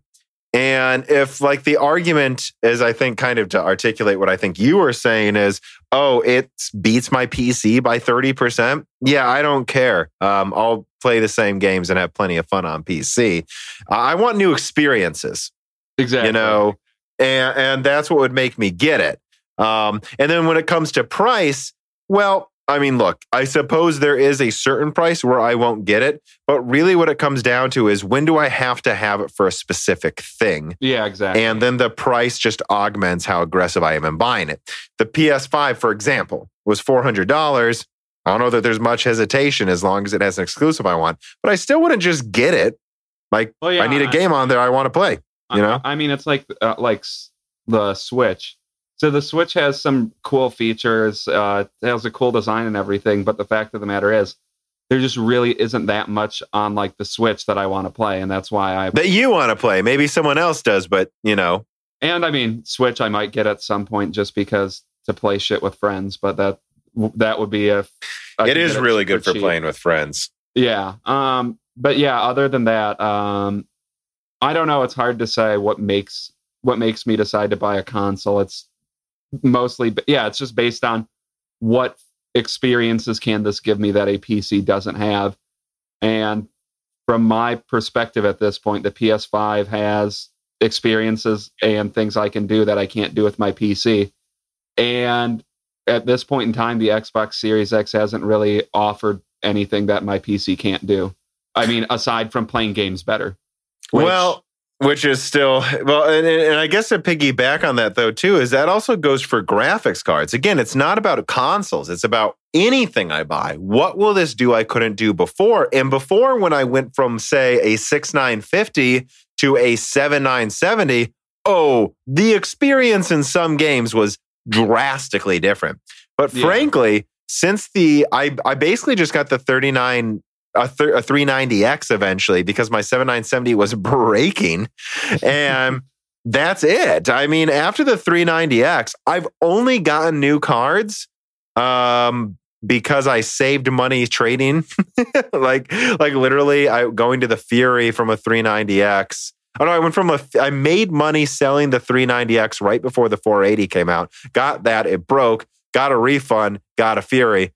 Got a 20% performance boost, and I gained in 1080p, so the extra RAM didn't matter to me. And all of that was me not really losing any money. I went from a 390X to a 480 to a Fury Nitro without spending a dime net. So, and after that, I can't say I've gotten any graphics card because I needed it. I got it to mine or render. Yeah. That's why I got Vega 64. That's why I got a Radeon 7. It wasn't for gaming. If it wasn't for the things I do besides gaming, I would probably still have a Fury Nitro.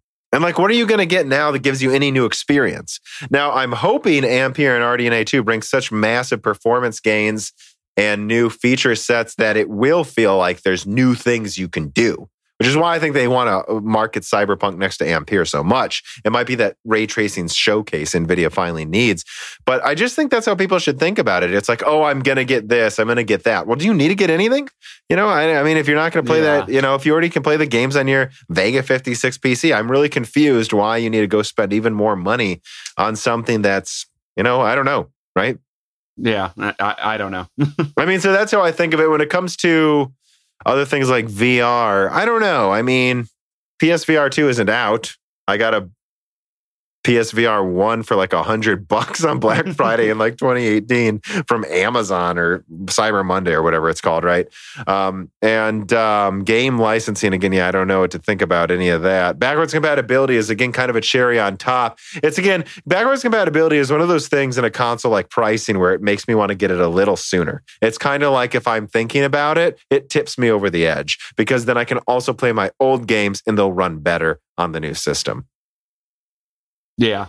But it's not making me get it, really. Backwards compatibility isn't the reason I get it. No, it's not. It's just it's a nice feature to have. So moving on to story number 13, which is another mashup, which a lot of the things in this, that's why I make it Connecting the Dots was the name of this episode, because it's all of these torrents of leaks.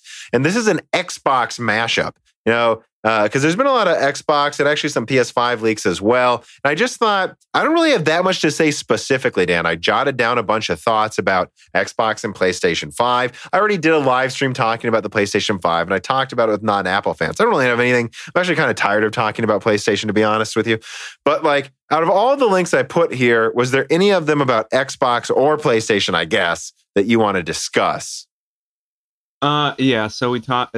There was this one that you put in talking about from WCCF Tech. Yeah, about Microsoft pushing their event to August, and as far as I can tell, it's just based off of some guy posting what he calls as a set list for the list of live streams that are being coordinated this summer, and he's saying that they're pushing it to August to let Sony go first. That doesn't make any sense to me, by the way, just objectively. Why would they? I think Xbox should do everything as soon as possible to be competitive. I don't understand. I mean, maybe. I don't think there's much credence to the story. It seems like they stretched out a tweet into an entire news story that doesn't look like it will add up to anything. And Microsoft waiting until August to really talk about their games again would be kind of insane. That's 2 months before the thing might come out. Yeah, I put that in there specifically, and I highlighted it just because I didn't have time to look into it, and I wanted you to check it. And my gut response was, this doesn't really make any sense, and it seems like you think this is horribly researched, too. I don't know why WCCF Tech runs some of this crap. It's like they ignore my, and I'm just speaking, and not just me, but they'll ignore some of my Ampere or Intel info. And they'll ignore tons of things from Adored as an example of someone else who's not me. And then they'll just run with this bullshit tweet. Like, it has to be based on what they think will get clicks, I guess. But yeah, I guess. Otherwise, it's just madness. I know Sony and Microsoft are both trying to get the other to go first, but one of them is going to have to go at some point, and I think both of them are going to have to reveal their prices in July. If they haven't really revealed by then, it's getting a little down. It's getting absurd. Yeah, I think, me and you were talking about this. We were actually playing Far Cry New Dawn, which was, it's okay co-op. And I was talking about how I think at this point, Xbox needs to shit or get off the pot.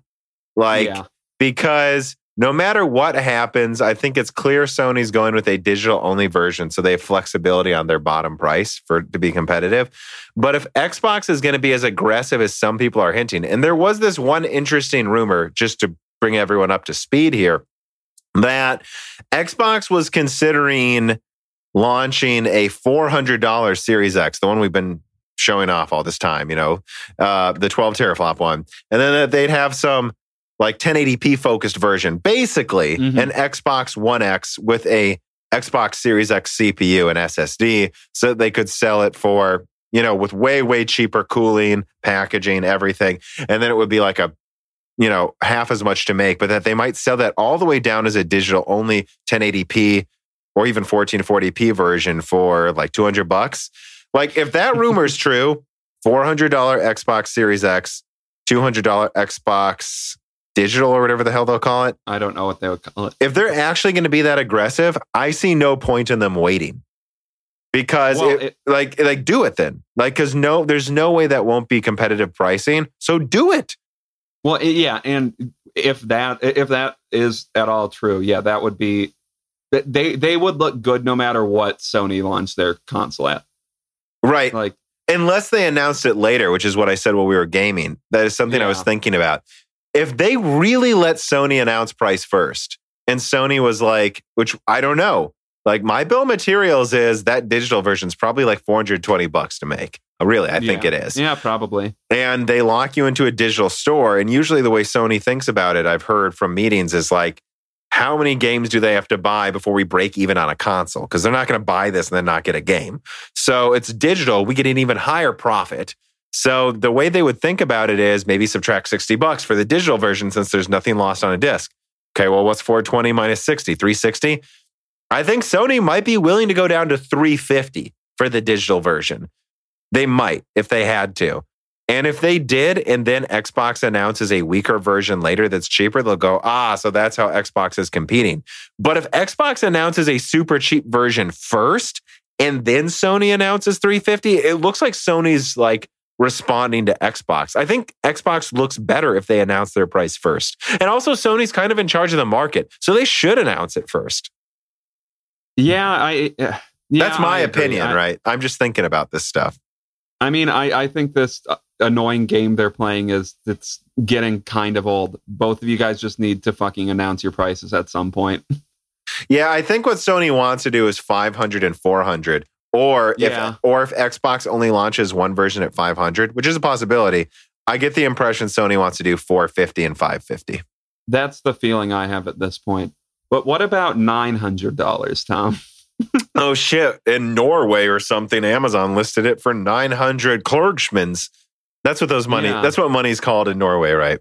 For my Norwegian listeners, which I do know there are Norwegian listeners, that was a joke. I'm just kidding. Was it Kronas? Is that what they're called?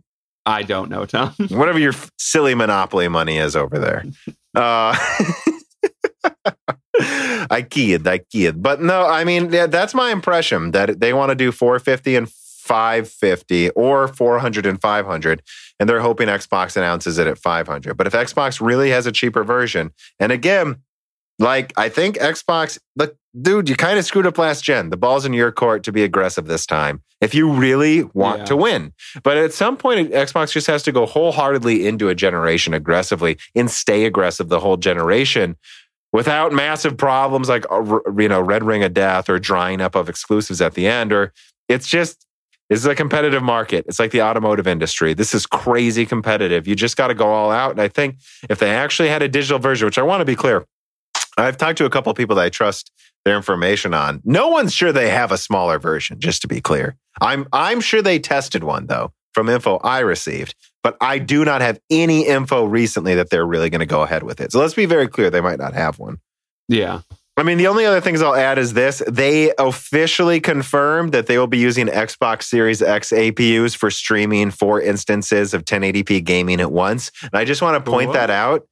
I said this. When people say, oh, well, if the PlayStation and Xbox, according to you, Tom, perform about the same, why would Xbox use a bigger die and blah, blah? Because they need it to also be a streaming chip. It's a server cluster APU that's doubling into consoles for multiple reasons, to save money. And in case that doesn't sell well, they just still have this cloud streaming APU they can repurpose into their servers. And it'll probably be better than Stadia. Oh, I'm sure it will be. It's already been beta better, apparently. But yeah, so like for those wondering, like if the PlayStation 5 and Xbox really do have about the same performance, but let's say the PlayStation has 10% smaller die size, which I'm not sure for the higher clock speeds. It might not be as much smaller as you'd think, by the way. Why would they do that? Well, because they also plan to double it as a server APU, and Sony does not intend to do that. Yeah, I mean, that's a pretty obvious explanation of why there might be a discrepancy. Yeah, because they'll pay more because they're not just going to use it in their console.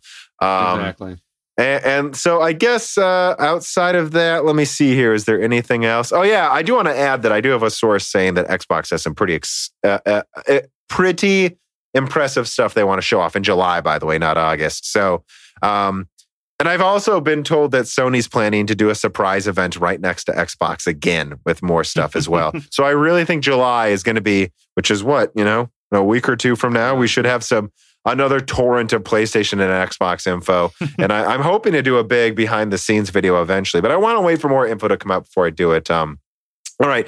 So that's that story. I do have something else to add at the last minute though. And that's, I was in a AMD press briefing today as of this recording around lunchtime, and I submitted some questions, and one of them actually got answered by AMD. And so I'm going to read this here. So I said, I tried to come up with a sneaky way of asking if the next-gen consoles have stuff besides RDNA 2. And my question specifically was this to the AMD rep. Can you speak to some of the specifics as to what makes Sony or MS elect to call their console architecture RDNA 2? I have been told that PS5 may share some parts of its geometry engine from what might go into later RDNA desktop architectures. So I asked it that way, hoping he would say something about, yes, indeed, the consoles, either one, PS5 or Xbox, have a later RDNA architecture. And here the recording of that. I probably wouldn't and shouldn't. Those type of questions are probably best answered by the partner. It's a very complex process, as you can imagine. And they are the experts in how they are thinking about the market and gamers and the console gamers. They do work closely with our engineering team.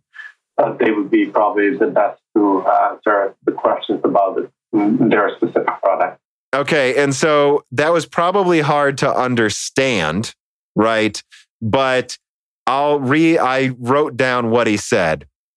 And there's a multiple of reasons why the recording wasn't very good, but he said the operator started to ask the question, and he tries to cut her off, which I don't think comes out well in the recording. But when I was listening to it live with better sound quality, she goes, so this next question goes, no. And then she starts reading it.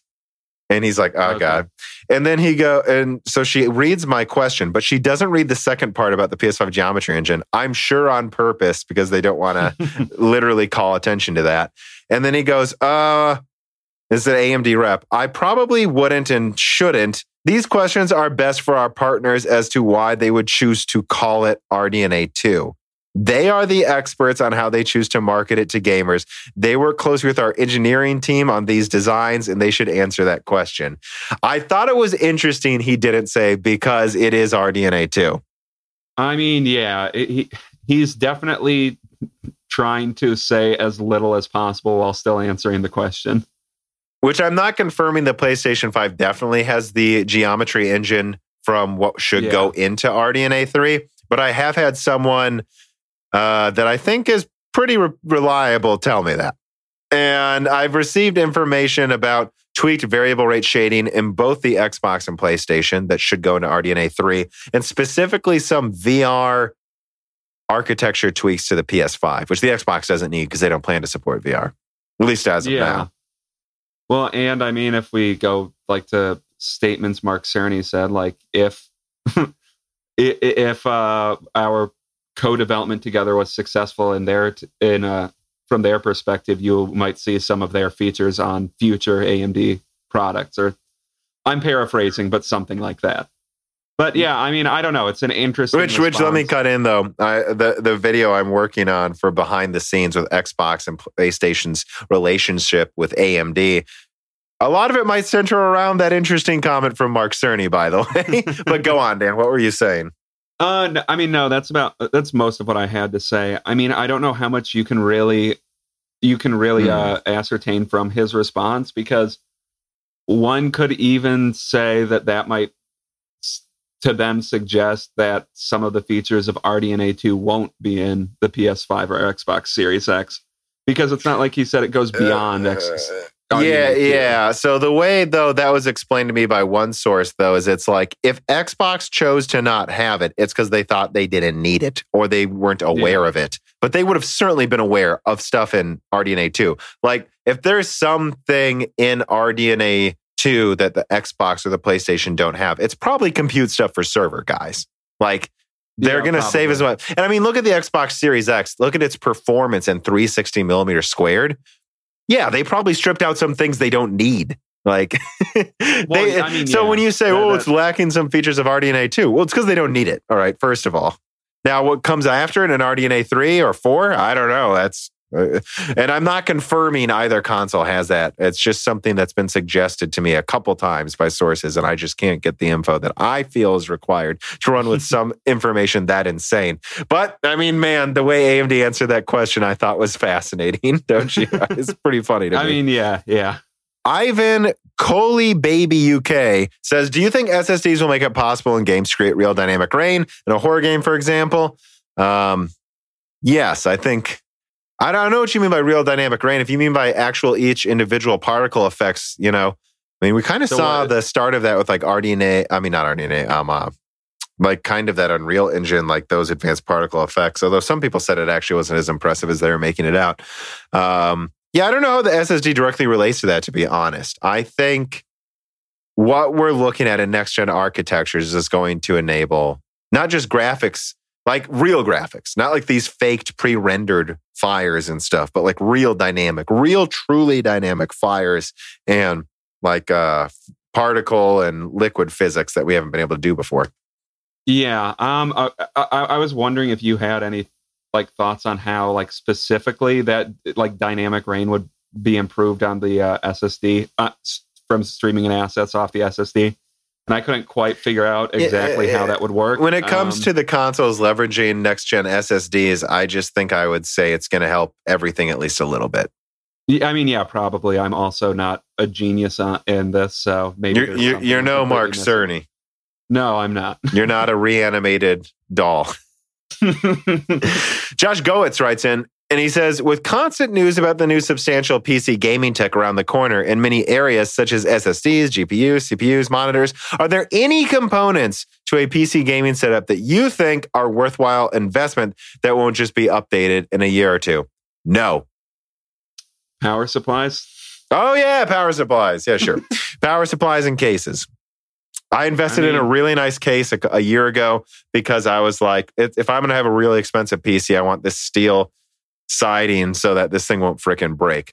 And it's crazy well built. Like I think I could like hit it with a hammer and nothing would happen to any of the components in there.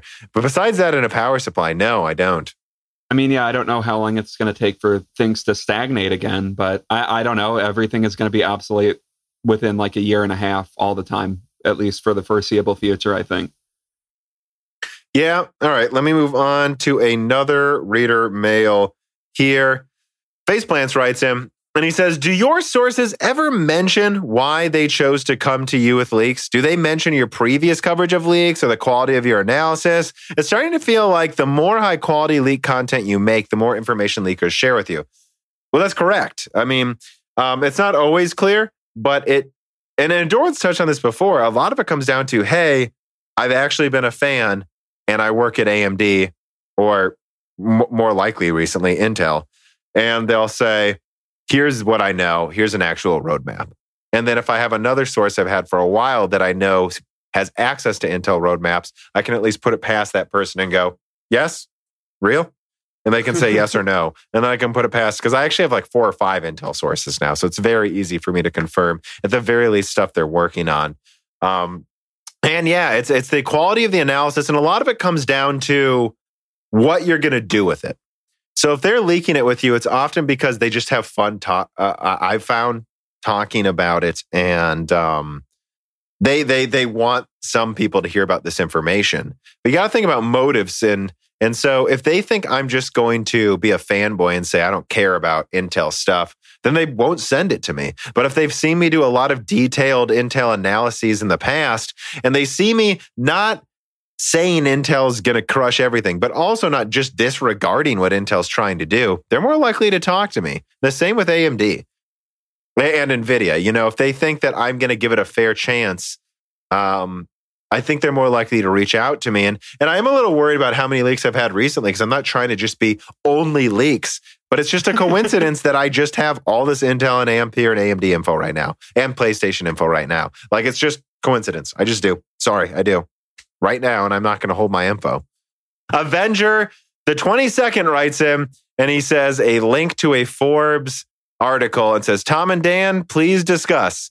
And it says there are 36 intelligent alien civilizations in our galaxy, most likely, according to scientists. Did you look at this link, Dan? Yeah, I did. I don't know how much there is to discuss about it. I hope there's 36 alien intelligence. I didn't have time to dig into this one too much. Can you summarize for the listeners and me kind of what they said? So I'm forgetting how they got the exact number from, but they basically figured out like the number of, it's essentially, I think, the number of planets, like based on how many planets are in like the Goldilocks zone in galaxies. I mean, in exoplanets that we know about, and extrapolating that to how many there probably would be in the entire galaxy. And then trying to figure out how many could exist with us at any given time. And I think they arrived at 36. And that's based on an assumption that it would take about 5 billion years to reach an intelligent civilization. So it's basically assuming how many intelligent but we might get there before Intel gets to 7 nanometer. Oh. Sorry, go on. But no, so it's basically assuming that Earth isn't special for some reason. There's probably this many. Right. Which I would assume, wouldn't you? I would assume, but I do think there's always this tendency when talking about science to assume that like some rare 1 in a million event didn't happen. Mm-hmm. Which, I don't know, 1 in a million, that one time does always happen. Yeah, that's true. I would hedge that we're probably not special. Yeah, I mean, shit, we have 2 planets in our Goldilocks zone in our solar system. Mars and Earth. And if Mars just had like a stronger core than it did, Mars would probably have life on it. Mm-hmm. And then we could have we need to fix it though, so that we can create a kill zone situation. I think that's a good idea. Well, that's one of my favorite first-person shooters, so it's like good idea, right? Yeah, so you probably want to recreate that because there's definitely happy things happen in that game. Yeah, that's how I would put that game. It's a happy game. I mean, its name is Killzone. Which really the name doesn't, I guess I don't know even what you would call that game, but that's one of those things where it's like, I'm not even sure that name makes sense, but I don't know. Yeah, I think there's probably life out there, but I think this argument that we may never meet it is a legitimate argument. Well, yeah, and they did note if all of these civilizations currently exist, there was still the problem that 17,000 light years is the average distance between them. The honest answer is we would probably still never meet them, at least not within any perceivable amount of time to us. Hopefully we do, though. I want to meet some aliens. It's on my bucket list. Have a conversation with an alien. So I'm not dying until I can speak to Garrus from Mass Effect. And I think that's a reasonable expectation. I think that's a reasonable expectation. Right. Well, Dan, that's all of it. That's all of the stories. That's all of the reader mail. They put a fun one at the end there.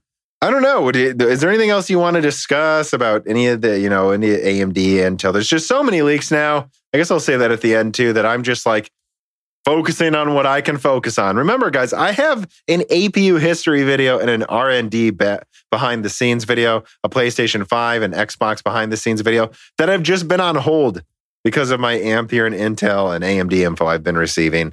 And maybe I'll get to them once this job becomes full-time in about a week or so. Well, I would say, given how leaky the past few weeks have I know. been, I would expect a lot of news soon. Yeah, so for those who don't know, I bought a car because I actually have I have a company car now, and so I have to buy my own car. And when that Intel, Sapphire Rapids and Alder Lake video came out, I was so pressed for time because there were rolling power outages for no reason. Because of branches and squirrels, apparently, over the weekend, that I finished putting it together right when I had my dad pick me up because, I can't, if I was going to drive home with the car, he had to bring me there. And I literally finished it and started it rendering when he came.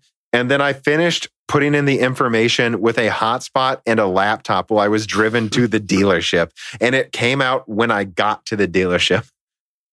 That's how busy I've been. So I'm just looking forward to being able to get more than 4 hours of sleep and not work 2 jobs. Yeah, I mean, you lived with me, Dan, so you know the hours I was working. Oh, yeah. And I was working very similar hours when I lived with you. Yeah, I felt bad at one point, just eventually because you were working all the time, and I would just wake up. I had nothing to do all day. You wake up at noon and be like, "I guess I'll mow the lawn." Yeah, and every once in a while, I would say I have a grad school interview, so that was fun. Which now you're a real big boy. So I'm a real big boy now. Well, I think that's it then. I guess what I'm saying though is, I should have more time soon, but I will be using a decent amount of that to finally get enough sleep so I don't look so dead in some of my videos and Blokes points out, stumble over half of the words I'm saying in delirium. And, but I am I'm not going to respond to every little thing on Twitter. I am going to selectively pick some of them because there's only so much info I can cover. And, I guess if that's all we have left to say, I'll just remind you, remember, this is fan-supported on Patreon. If you subscribe to Patreon, you get the podcast ad-free and early and access to the exclusive podcast Die Shrink, the exclusive podcast, hits and gems at the right level. You get to submit, you get to vote for the next episodes of those. You get to submit reader mail to all of these, which the next Die Shrink will probably be a mailbag of so again, if you've been submitting them, we've been saving them. And then Flyover States early and all of that other behind the scenes stuff like Discord membership. So if you have the money, but only if you do, consider supporting us. Otherwise, please share our content. Please remember to subscribe to Broken Silicon on podcast apps. Remember, if there's ever some problem with YouTube, YouTube has been going down a lot lately, you can just go to Stitcher or Apple Podcasts or Google Play and just subscribe to the podcast. And that jacks up our standing on the charts. And if we get into the top 10 of technology or gaming chart podcasts, which we're actually not that far away from it. By the way, guys, this is getting pretty big. That will be advertised to people naturally on Apple Podcasts. That'll bring in even more viewers that weren't on YouTube. So just a reminder there, share. We do thank you for your support. I love you all. Dan loves you. I'm undecided actually on that. And all right, guys. Thanks for listening. Goodbye. The following podcast was brought to you by the YouTube channel and website Moore's Law is Dead. Moore's Law is Dead and Broken Silicon are trademarks of their creator, Tom. That guy is me, and I am indeed the creator, editor, writer, and showrunner of Moore's Law is Dead podcasts, videos, articles, and other media. However, Moore's Law is Dead is a team, with Broken Silicon co-hosted by my brother, Dan, audio editing by Gerard Cortez, and select technical editing by Carbon Cry. You can find all of our information, including how to get a hold of us, at www.mooreslawsdead.com. And if you are a fan and would like to send mail or other hardware, please mail parcels to Moore's Law is Dead, P.O. Box 10468, Peoria, Illinois, 61612. And speaking of fans, without exaggeration, the patrons are solely responsible for the continued distribution of the content you just listened to. And so if you have some extra money, but only if you do, please consider supporting us. For just $2 a month, you get access to the exclusive podcast Die Shrink, voting on subjects of future podcast episodes, the ability to have your questions read aloud on Broken Silicon, Die Shrink, and Loose Ends, and of course, the Moore's Law is Dead Discord full of like-minded people who would love to meet you. I am one of them. The Discord is only at $1, and at higher tiers, you get access to ad-free episodes of Broken Silicon, the back catalog of Flyover States podcast, thanks in the credits of videos and podcasts, and other perks as well. And if you cannot afford to support us, please just share Moore's Law is Dead videos and podcasts with friends and family on social media and Reddit. And give Broken Silicon and Flyover States a 5-star review on Apple Podcasts. All of this really does help so much more than I think anyone realizes.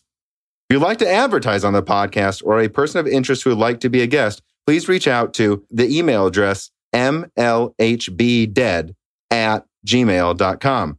But as I said, this podcast would not be possible without its fans supporting it. And so now it is time to give a personal thanks to the greatest of the fans. The following supporters are at the 10 gigahertz or higher producer levels.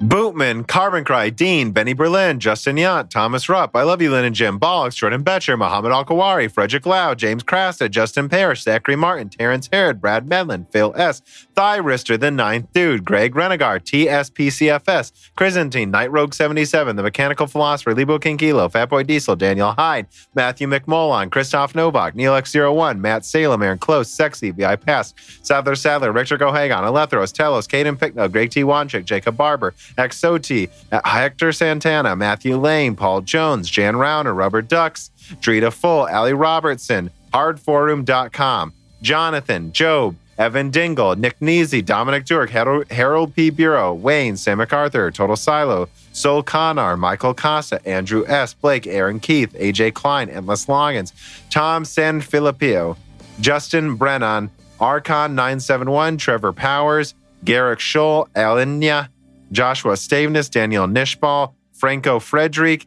Hardware Numbers, Alex Carastillo, and Dominique Koch. And of course, thank you to Sahara for the music as always.